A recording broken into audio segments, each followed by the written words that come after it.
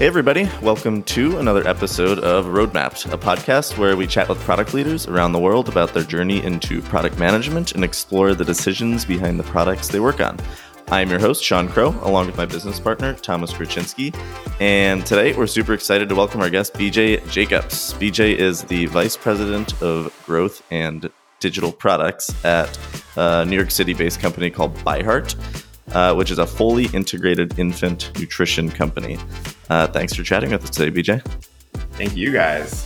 And happy Monday morning. As well. 9 a.m., bright and early, folks. Awesome. Tell us a little bit about ByHeart. It looks like a pretty interesting company and what your role is on the team there.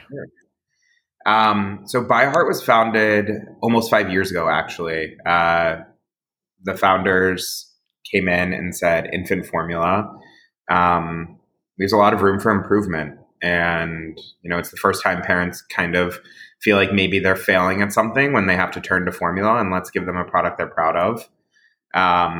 Went out and did a lot of research and said, we can improve the fats, we can improve the sugars, we can improve the proteins, but we have nowhere to make it. Infant formula is regulated much like a pharmaceutical, not a food. So there's very few places to manufacture unless you're going the co-man route or one of the multi-billion-dollar conglomerates that manufacture infant formula today. So we bought a factory in Reading, Pennsylvania, and we just completed enrollment in our clinical trial, which is a huge milestone, and we're set for launch in 2021. So I've been building with my team in the background all of the infrastructure to get us set up for a successful D2C launch. We're building some amazing commerce product that we think is really important. Parents are used to just being able to throw a can of formula in the cart, and it's really not something you can hang out and wait for. So we have to be really smart about how we transact with customers, and also building some product around audience development and community and helping feed the top of funnel. That's what we've been up to. Really, really excited to show the world everything that's happening in the background right now. Man, so it took 5 years from launch to get to market? Yeah, I mean, certainly a slow ramp. It's tons of research. They brought together a team of just really amazing thinkers from this space, formulators and regulators and quality folks and people that knew where to source the best milk. And, we took a long time to get from, I actually tasted 3-year-old formula, which was our first kind of trial run at a factory in Ireland, maybe 3 months ago, against the advice of quality. I have to make that very clear. But to get from that formula to the one that we're in clinical trial with and are submitting for registration to the FDA in a matter of months, it's been years. I joined a year ago, and just building the infrastructure to support this in a highly regulated environment has taken this long, and I think it'll be 18 months before we have anything of substance public facing on the product side. Yeah, that's interesting. It sounds like a cool challenge, right? Because it's not a typical e-commerce store. It sounds like there's a lot of hoops you have to jump through, a lot of regulation, and just something you're not used to buying online. That's the thing. Yeah, I think it's not something you're used to buying online. It's not showing up. It's not throwing up a Shopify instance and like putting some bells and whistles on a product landing page and moving on. We happen to be using Shopify, but in, I think, a pretty smart way. And the other side of it is you really want to build community, and there's a lot of money invested. There's just over $5 billion of infant formula sold in this country, and it's pretty much bifurcated between two big giants, Enfamil and Similac. And we have to be smarter, and we have to use kind of digital product to build the awareness and community that they have with decades of experience and reputation and money that it'll be a long time before we can spend to go head to head with some of the media spend and the the money that they invest in speaking to healthcare professionals will be a really long time before we can do that. So we have to be smarter and use digital product in smart ways and really help leverage network effect and these amazing experts we've assembled and these ambassadors that have been on board for the ride and give them a forum. So that's the other thing that's not a traditional build. I spent some time at Goop, which is Gwyneth Paltrow's startup, which is a balance of content and commerce.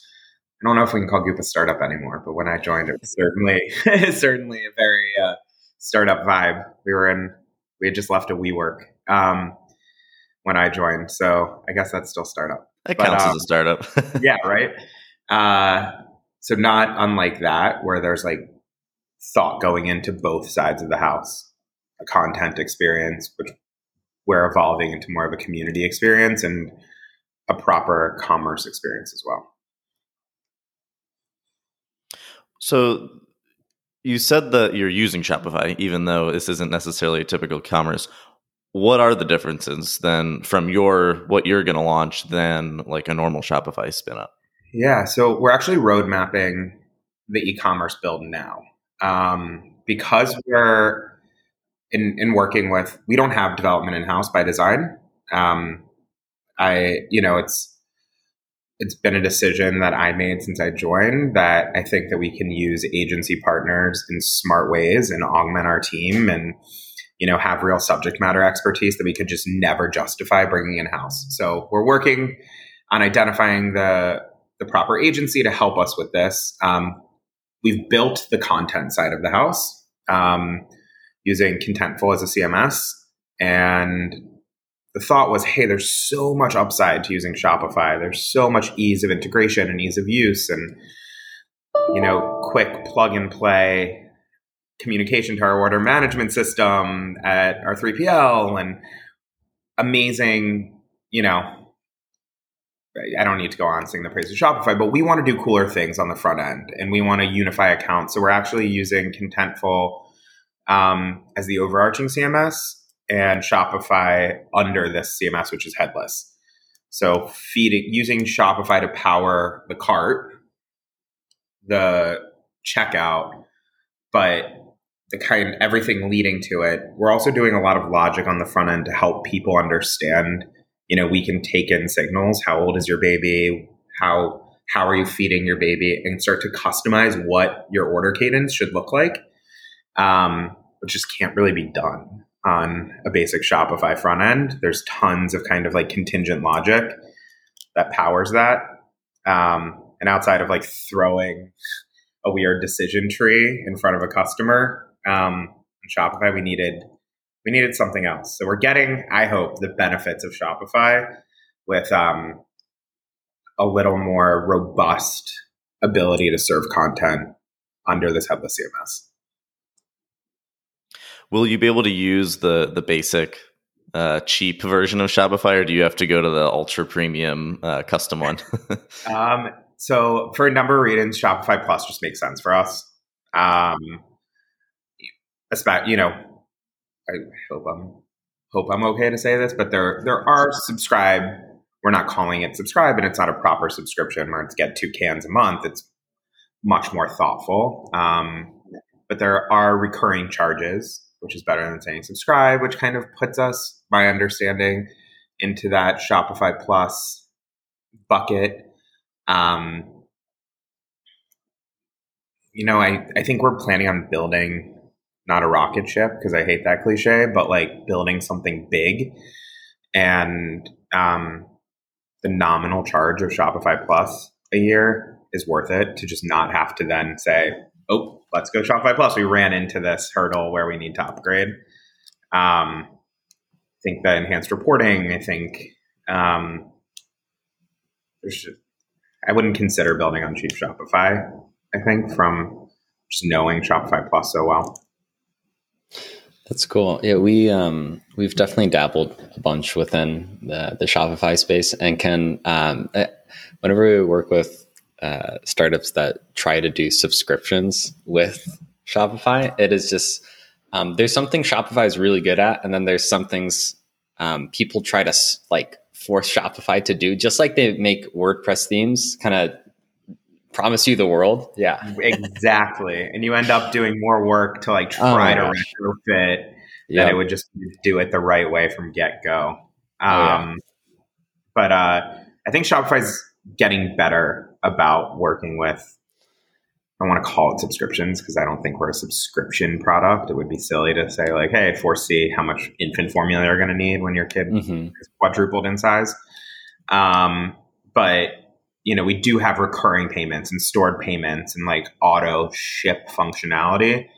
So I've been looking at the space that I haven't looked at for a while, and the kind of third parties that Shopify is playing nicely with have evolved. I think they've actually announced 3 that they plan to play nicer with, and hopefully that'll help some of these strife points. Yeah, I mean, Shopify definitely has enough money saved up to start like new initiatives. So hopefully they're probably just as, I mean, they're probably more busy than Zoom and everything because they've. But I must say, when Shopify does something themselves, they do it well too. So why allow these third parties? I'm kind of curious. I think Shopify is for businesses, Shop is for customers. I think everything they've done in the last 12 months that's customer facing within Shop App and Shop Pay is genius. Sure, they could have used a third party to like do better package tracking, or they could have really doubled down on any of the digital wallets that already exist with Shop Pay, but like they have just done it better than anybody else. I think the 2-factor authentication, like to make a payment, is genius, and then the like stored risk is genius, and just really smart. So I'm curious why they let 3 kind of third parties come in and play in this space more closely rather than just doing it really well themselves, because they do things really well.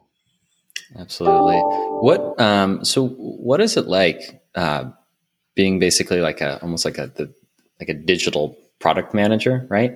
For a product that's 0% digital, and it's just like it's baby formula, right? So it's completely physical. So how do you like marry the two together, and how does even leadership within the company kind of justify like that this really needs to be digital first to be successful? Yeah. Well, I started my career in like really content heavy spaces. I started my career actually at Miami. I worked for Red Bull. So this kind of like brand that knew that there's a much bigger world other than the physical 8.3 ounce can. And I had amazing opportunity with Red Bull. So that like kind of like got me thinking about like this wraparound and building brand. And then I went, and as a beverage purveyor, there's no better content.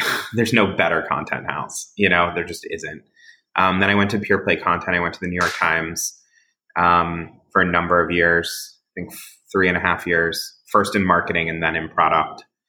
And was just really thinking about this like digital only experience, and everything we sell is digital. And we were like and since then I've like really focused on high growth direct to consumer brands that all have a physical product, but put as much value in like this experience, and that's our upside.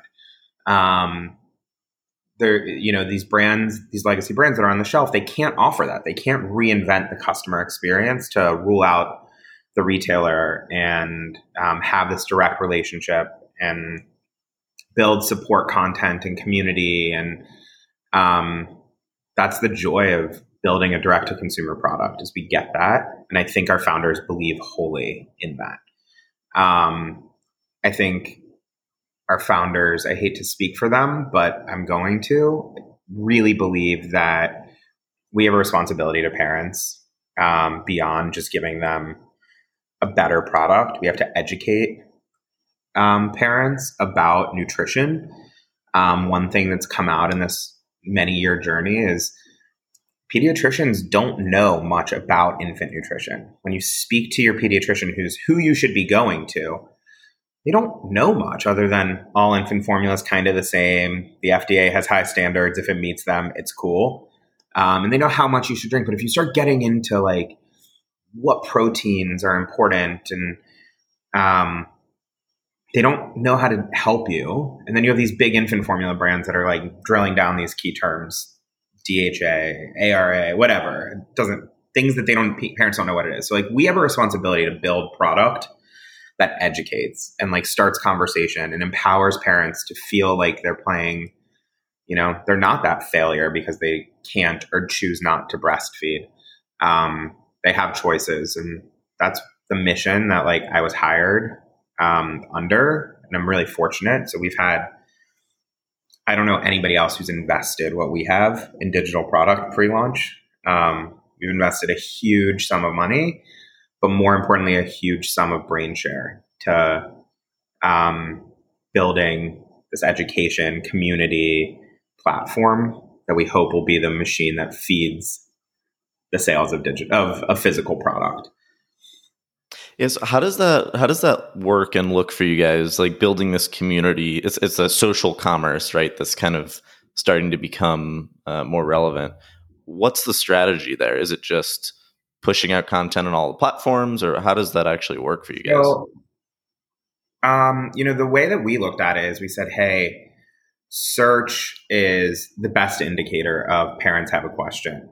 And the results are the best indicator of do answers exist. And there are terms that parents have questions, and they're in these like shared moments. And we don't see great search results. We don't see even people trying to give good search results around things that like they don't think they can monetize. Poop, right? Like parents have lots of questions about poop.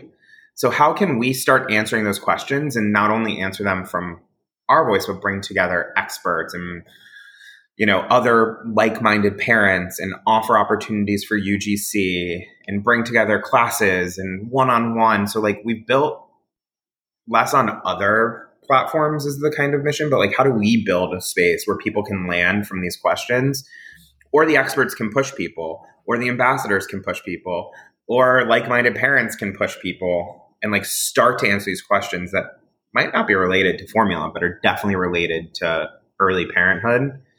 And early parenthood's all about feeding, right? So like you got one responsibility. It's like keep your kid fed and like out of harm's way. But all of the strife in early parenthood is about feeding in my mind, or most of it. So like that's the community that we've built or are building. And the hope is that that's what will power the sales of physical goods. That like these people will have come here, learned, been a part of something bigger, feel safe, feel heard.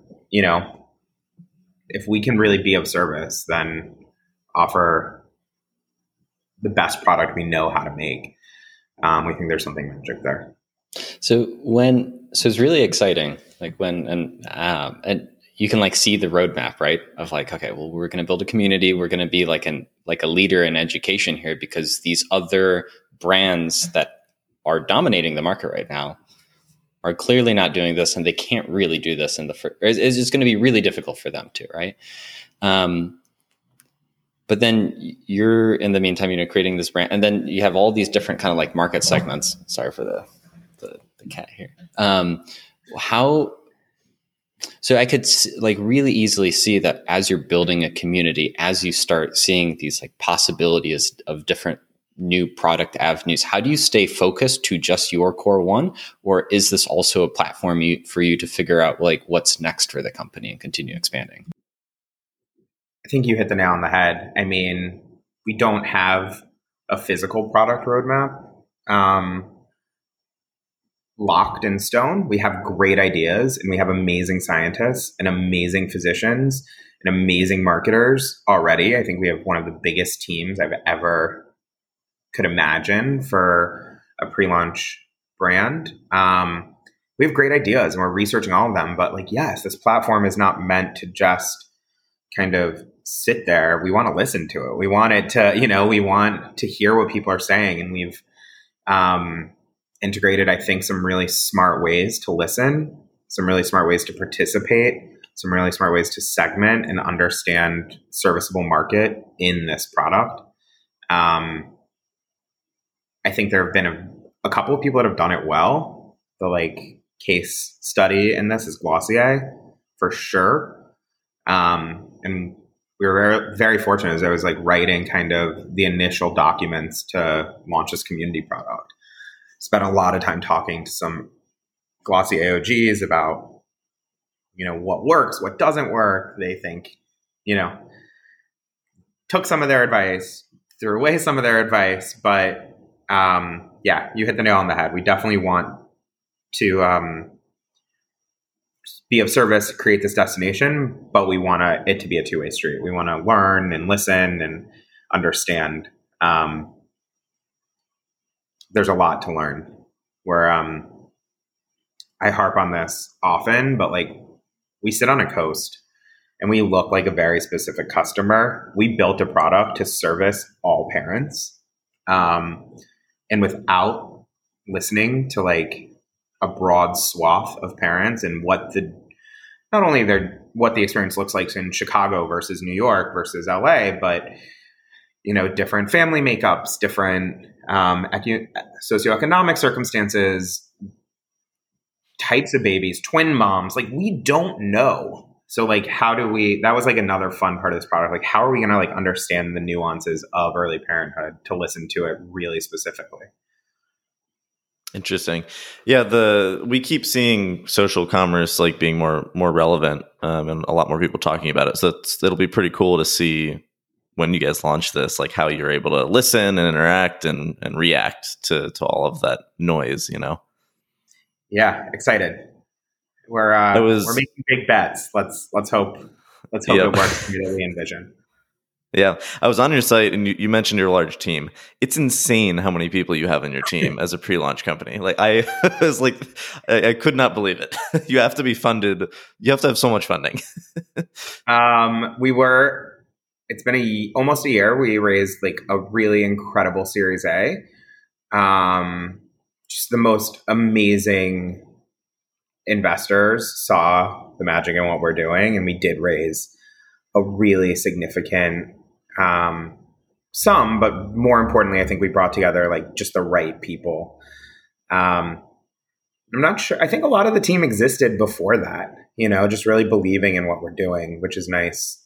What you see on our website isn't even, I think in the last 2 weeks, we've had like 5 new hires. There's a senior director of digital product that started, and a director of content that started, and a nutrition writer that started, and it's gotten even bigger in just like 2 weeks. They're not even up on the website yet. It's awesome. You mentioned earlier that you were really harping on the decision to outsource development, because we see a lot of times when companies raise significant rounds like that, they want to do the opposite. They want to bring it in-house and spend the money to cultivate their own team. And that's usually when Thomas and I have to part ways with the client, because they just like, got huge and they want to hire their own people. Why did you want to make that decision? And what kind of went into that? I think we could hire a lot of doers, but I don't think we have the ability to hire a lot of doers and a lot of thinkers right now. And just hiring a bunch of doers could be a disaster. I think when you hire, you end up building, not buying anything. From past experience, you start rebuilding things that are native to Shopify, or rebuilding your own commenting platform, or rebuilding your own, and it's like, why are we building this? Like, I would rather spend a little more money over the course of its life and never wake up one day and have it be totally unusable. We spoke to a lot of folks who have built everything homegrown, and they definitely shared the benefits of it, but they also shared the pain point of when your entire quiz breaks because, you built a quiz that powers your entire subscription funnel, and browsers stop supporting the JS call that you're making, and like one day you wake up and you're like, oh crap. Hopefully we won't have that, because we are looking to partners that have an insight into things bigger than just our digital product roadmap, but also are happy to buy things. When you turn to agency partners, they're like, oh, great, I don't have to build that. Cool. And I get to learn about something new and how to integrate it and integrate it intelligently. And like, that was my thought. Hey, it could change, like this totally could change. I also think once you've committed to a platform like Shopify, there's less pressure to build, right? Like this platform does a lot. So let's hire people that maybe don't sit in our four walls, but know this platform in and out. Totally. And it's never worth it to rebuild a commenting feature. that's a real example. Yeah, that's a real example. Never worth trying to figure out how to build our own, like, hey, we're talking about like this community portal. There's going to be a lot of moderation. Like my nightmare is that someone's trying to build AI to like real-time moderate out. And you're like, no, this exists, guys. And it's like $299 a month. I'll pay it. Like, please spare me. I don't have any experience with the AI moderation, but I've looked at those products a few times and they look pretty awesome. Like I was surprised that how like useful those are. It looks cool. And like the one that we chose, from my initial research, I think that's going to help us not just moderate, but also learn from the type of language that's being used and like kind of, to the earlier conversation, learn about what our customers are saying and want and need and how they look different and like analyze language, not just moderate it, which is pretty exciting. That would not be the case if we built it ourselves, I promise. Yes. Is there anything like if we fast forward, I don't know, 5-10 years, is there anything that you're super excited to be able to figure out once you have 5 to 10 years of data where you're like, you wish you could know this information now, but it's going to take a while to gather all that data? Oh, I think the obvious one is like, how do people use infant formula, beyond just the CDC recommendation, right? Like right now, our recommendations are built on at 3 months, a baby consumes an 8-ounce bottle X times a day. It takes this many scoops. Like I'm excited to get that to the point where Harry's is right now, where like I've never had more than 6 razors in my cabinet and I've never run out. Like, how did they figure that out? We all shave different times. Like I'm talking to 2 guys right now. You get it. Like I don't shave every day. You don't shave every day. Maybe you do. Like, like, and how long do you go in between? But like, they just figure it out. I'm excited for that. I'm really excited to figure out SMS commerce and like, conversational commerce. It's like my current, how do we do like account management and like manage that frequency of sending, just via a quick text message. I don't think very few people have done it well. Very few have even started to explore it. I think we're starting to explore it early and it'll take 4 or 5 years to get it right, where it doesn't feel like a novelty, but feels just like part of the experience. Those are the big things, I think. Fast forwarding, I'm excited for. There'll be 100 more, but yeah.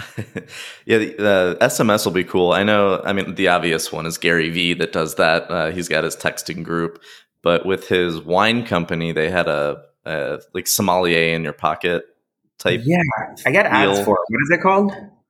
Empathy Wines is the name of his company, but they have an SMS platform where you're texting with, I think, a human. I think, but it looked pretty cool.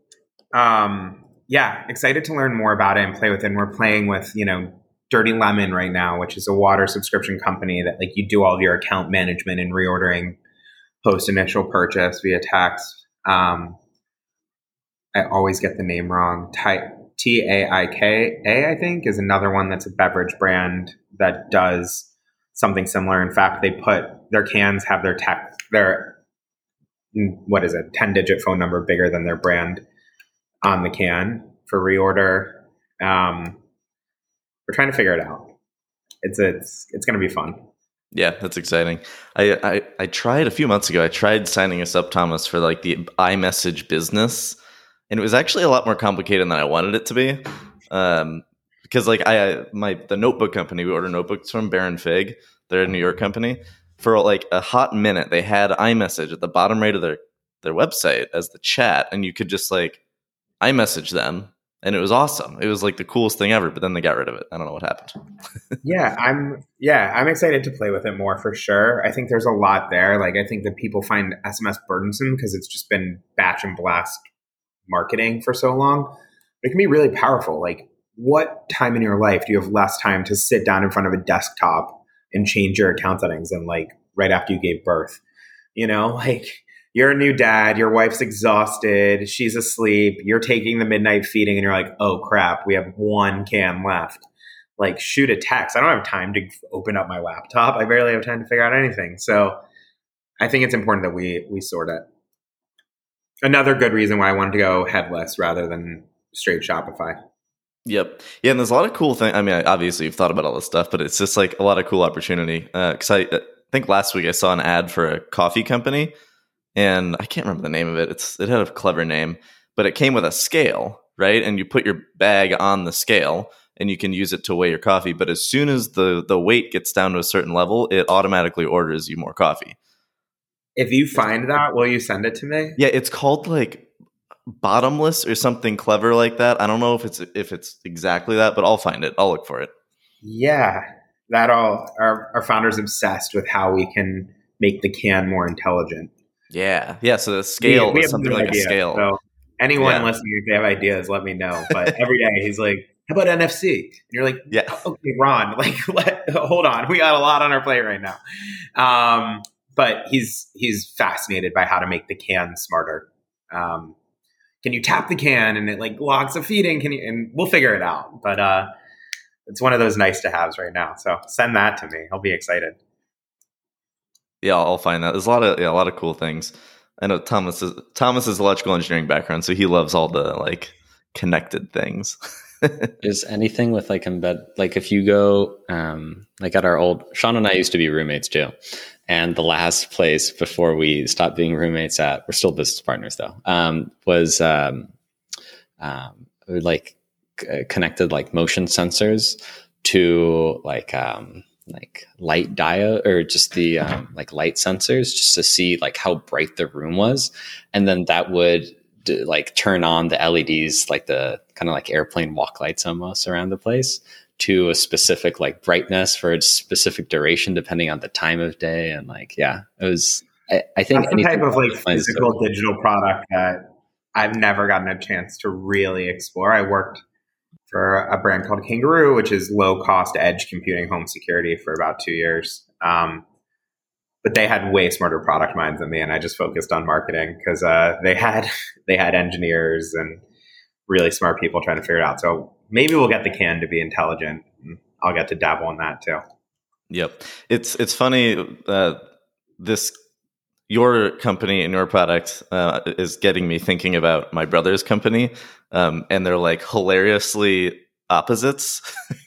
But he's also on Shopify, so there's a lot of things I'm thinking about of like, oh, I wonder if they're thinking about this. But his company is called Parting Stone, and they're a death care company, so the opposite side of life of you guys. Hey. And they invented a process to turn ashes into stone called solidified remains. And we built his experience on Shopify as well, because it required some, I would assume, some similar like quiz or upfront like things you have to know. But I was talking to him last week about like tracking things, through the process, and we were just throwing out ideas of using blockchain because I know that's a big thing right now in supply chain.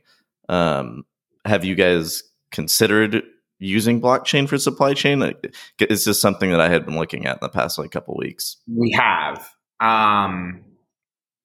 Transparency is incredibly important to us, and we're sourcing ingredients from like some of the smartest, ingredient providers imaginable. To be on blockchain, it requires that every person in your supply chain participates. And I think we're still considering it. We haven't ruled it out. I think that retailers, should we ever decide to go to retail, think it's the coolest thing in the world that like we have a complete visibility into every aspect of this product. But it does require that everybody participates and everybody um, adds value too. Everyone's not just my understanding, and like I'm not incredibly technical, not just kind of checking the boxes, but like thinking of ways to improve what is being added. Is there a way to start storing, certificates of organic reckon, whatever those certificates look like? I don't know. That's a quality question, but like, let's not do it to check a box. Let's do it if it adds value to somebody. Was really how we were thinking about it. And then if we're doing it, it's not just an investment in the technology and our mental calories being burned, but also every ingredient partner. We looked at like some lower FI tracking and tracing stuff, and there's a potato chip brand that's huge and owned by a big conglomerate that has a meet your spud farmer on every bag. It's been broken for 7 months. So it's a great indicator to me that no one cares or uses it because like it doesn't work. So like, nice. So we have to get to the point where like people would want to use it and get value, but like it's definitely still on the table. It's a great call. Another founder, you guys are really just like driving home the things that my founder cares about desperately that I also care about, but have unfortunately backlogged until we can give it the right mind share. Both the like physical can and track trace transparency. We track trace reminds me of when you're talking about the potato chips. Do you have happy eggs like out there? Or there's like so there's certain types of egg companies. They're like hey, these are pasture raised and so forth. But depending on which brand you get, sometimes they have a little the carton has printed on it like the name of the farm, and then there's a little card in it that says like, hey, look on the carton to see which farm it is, and then you can go see their webcam. And so I've done it a few times, and it's really cool to see the chickens. I would love to meet the actual chickens that have in that, but that's like a lot of contact tracing. But at least I can see the flock, so it's kind of fun. We talked to IBM about their blockchain for food early on, and they gave us some case studies. There was a coffee one that allowed you to send an WhatsApp to thank your farmer, which I thought was pretty neat. That you could just like appreciate them and like added some humanity to coffee's notoriously like not great to the producers. I think coffee and chocolate are like the biggest kind of push for fair trade. I thought that was pretty cool. The users have to want it. Like users have to be there. It has to be cute. Or you have to get credit from a retailer or, garner press, or really just need it for something else. I don't know. It's something we're thinking about. It's a great call. Can't wait. Otherwise people won't use it for 7 months, and no one will know. I mean, maybe people are trying to track their spuds or whatever. I think it's dirty brand potato chips or Kettle. It's Kettle brand, which is like a Pepsi company. You think they'd figure that out? Kettle brand. Yeah. Maybe it's not Pepsi. Maybe I gave them a bad rap.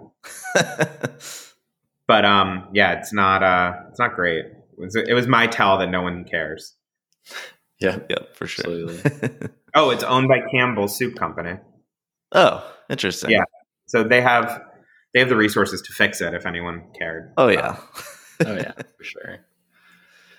Cool. We're coming up on time here, so I want to get into the final roadmapped rapid fire questions that we ask on every show. I know I just sent you these to you last night, so if you didn't have time to prepare these, sorry about that. A little more rapid. All right. So number 1, what books are you currently reading or that you recommend? Selling Naked by Jesse Horowitz is kind of like his guide to D2C. Super smart founder, founded Hubble Contacts. And I think it's just like a great study in asking questions, testing big hypotheses, learning, pivoting, moving, taking big bets. Really smart guy. Awesome. Number 2, what podcasts are you currently listening to? I'm a horrible podcaster. We don't drive in New York, so I think that's why. Yep. I I like the Rashida Jones and Bill Gates podcast a lot. I haven't found any like great professional podcasts, but I do. I think it's called Rashida Jones and Bill Gates Ask Big Questions. I think I like the format a lot. I think that they play really well together. They have nothing in common. They're both just really smart, and because of their gravitas, they get pretty impressive guests on there. And then just a bunch of trashy true crime stuff. Gotta love those. Love it. Yeah. Number 3, what tools can you not live without as a product manager? I am like a don't reinvent the wheel, try to like steal from others. So Wappalizer, to just like look at everyone's tech stack. Yep. I think Ghostery, which is like, I think an ad blocker initially, but you can load it and look at every tag that's firing and also block the tag. So you can look and see what Optimizely campaigns are running, what Monete campaigns are running, just by blocking the tag, which is pretty neat. Those are my big ones. Just like getting really curious and like trying to figure it out. Also think that paying for SimilarWeb is worth it. Just figuring out people's traffic sources, where are their users coming from, trying to understand as much as you can before you have to ask people's questions. Yep. Cool. Number 4, what are your top 3 most used apps on your phone? All right, I did look this up and it's embarrassing. If we're going by battery usage, mine are Yes. Instagram first, surprising, Mail second, and then TikTok, which must be new. I probably do spend a lot of time on TikTok, but Slack wasn't in there, which is like shocking. My music one wasn't in there, shocking. But those are the top 3. All right. The battery app tells the truth. Yeah, I guess. Or like they just drain battery, one or the other. Yeah. Number 5, what app or tool feature have you recently been surprised by? Been really surprised by Segment. It's a customer data platform that is just incredibly powerful and has saved us writing tons and tons and tons of logic. All of the notifications that would have to be hard coded and all of the decision logic for this community platform we're building is now living in Segment. It's also going to help us syndicate things like this person is experiencing this challenge right now. They might be a prime candidate to like start hearing about Formula and learning more about Formula and syndicating out to ad platforms. It's just like so powerful and so easy to use. Used to be much more affordable, is my understanding. Not so much anymore, but still relatively affordable and really pretty surprising the deeper I get into the documentation. Nice. Number 6, who do you follow and get inspiration from? Not people, brands. I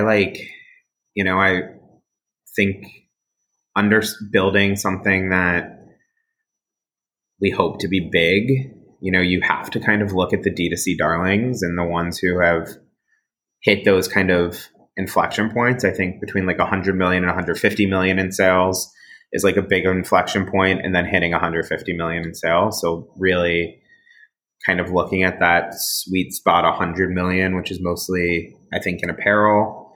And then those just D2C darlings, Casper's, Harry's, Glossier, following everything they do, following their job boards. How are they organizing teams? How's their tech evolved? Has it? What features have they added? Have they invested or doubled down in things like SMS? Why not? That's who I follow and get inspiration from. I use Mild and follow like all of their emails. I don't want all of them, but Mild.com, just to kind of like see the trends and where they're putting promos and investing in communication. That's who I like follow and get inspiration from, I think. Cool. All right. And the last one, number 7, are there any product management trends that you're excited about in 2021? Yeah, I think more of a forcing function than anything else. And kind of going back to that Segment comment, I think the iOS kind of new rules and this like battle between Facebook and Apple around data and privacy is going to force product managers to get much closer to marketers, get much closer to customer data, get much closer to how we're syndicating and storing it. It's going to be a great exercise in who's actually smart and who got lucky by finding a pocket of Facebook that just drove their business, who really understands their customers. And I've always straddled performance marketing and product my entire career, back and forth, back and forth, back and forth. And there's such synergy. It's really about understanding the customer, advocating for the customer, advocating for the user, understanding the user, and their motivations. And I think we're going to see this as like the great forcing function that forces product folks to do that rather than throw up a universal site tag and move on and let a marketer figure it out. They're going to have to help pass behaviors and motivation. It's going to be nice. I think it addresses that kind of common word, like product market fit. You have product in there and you have marketing in there. So you have to have both for something to be successful. It's everybody's chasing it always. Yeah. And like, I think people take this like term growth marketing and bucket it into performance. And really, I think the two disciplines just have to play so nicely together. I think we're going to see it. I think that some of the browser crackdowns were almost there, but this app crackdown, nobody understands data collection, storage, and targeting an app as it is. It was always kind of a black box. And now they're not going to be able to lean on that black box. They're going to have to get smart and write out what calls need to be made to Segment or another customer data platform. It'll be interesting. Excited may be the wrong word. Everyone's job is about to get a little bit harder, but I think it'll be for the better. Better for the user. Yeah, I agree. Cool. If anyone, when the tide goes in, you see who was wearing pants. Like, who really got there? Yeah, like who really understood their customer and who was just like lucky and had a good Facebook buy-in, a good product market fit and some good creative. Like, who was understood what the motivation was, who was well funded and could just like take a loss. Yeah, that's such a good analogy. I can totally see a nice comic being made for PMs with the tide going out. Yeah. Cool. If anyone listening wants to reach out and learn more about you, where can they go? Oh, I'm BJ Jacobs on everything. Send me a DM on Twitter, Instagram, TikTok. I don't even know if I because I've never posted anything, but I'll find you if you post anything. Apparently, because I spend a lot of time on there. And then LinkedIn, BJ Jacobs. I think it's /BJ Jacobs. Great. Well, thanks so much for being on the show. This is awesome. Appreciate it, guys. Thank you.